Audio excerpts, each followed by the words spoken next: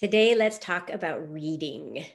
Are you like me and desperately want to sit down and read a book, but you just can't find the time to do it?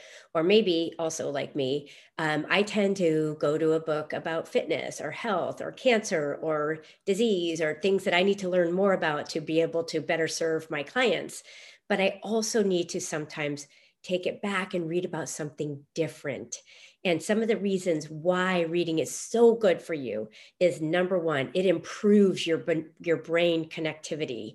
That's so important, really, in a time when we are not able to use our brain the way that we did many, many years ago because things are just fed to us. We don't have to stop and think. We can just go to the internet and it answers our questions. It's really great for that brain connectivity.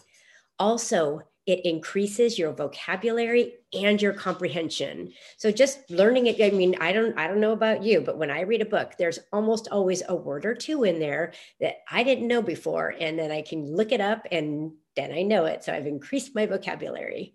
For those of you that have trouble sleeping, reading is such a great thing to do before you go to sleep. It's so much better than the screen because, as we all know, being in front of a screen, whether it be a television, your computer, any kind of device that kind of is feeding and stimulating you, does not help your sleep. Reading a book does help with your sleep.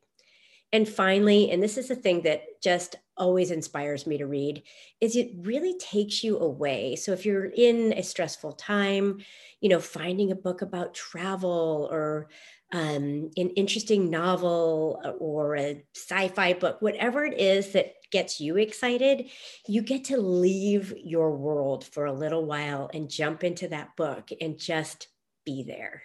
So think about it. If you haven't yet, maybe go down to your local bookstore and get yourself a book.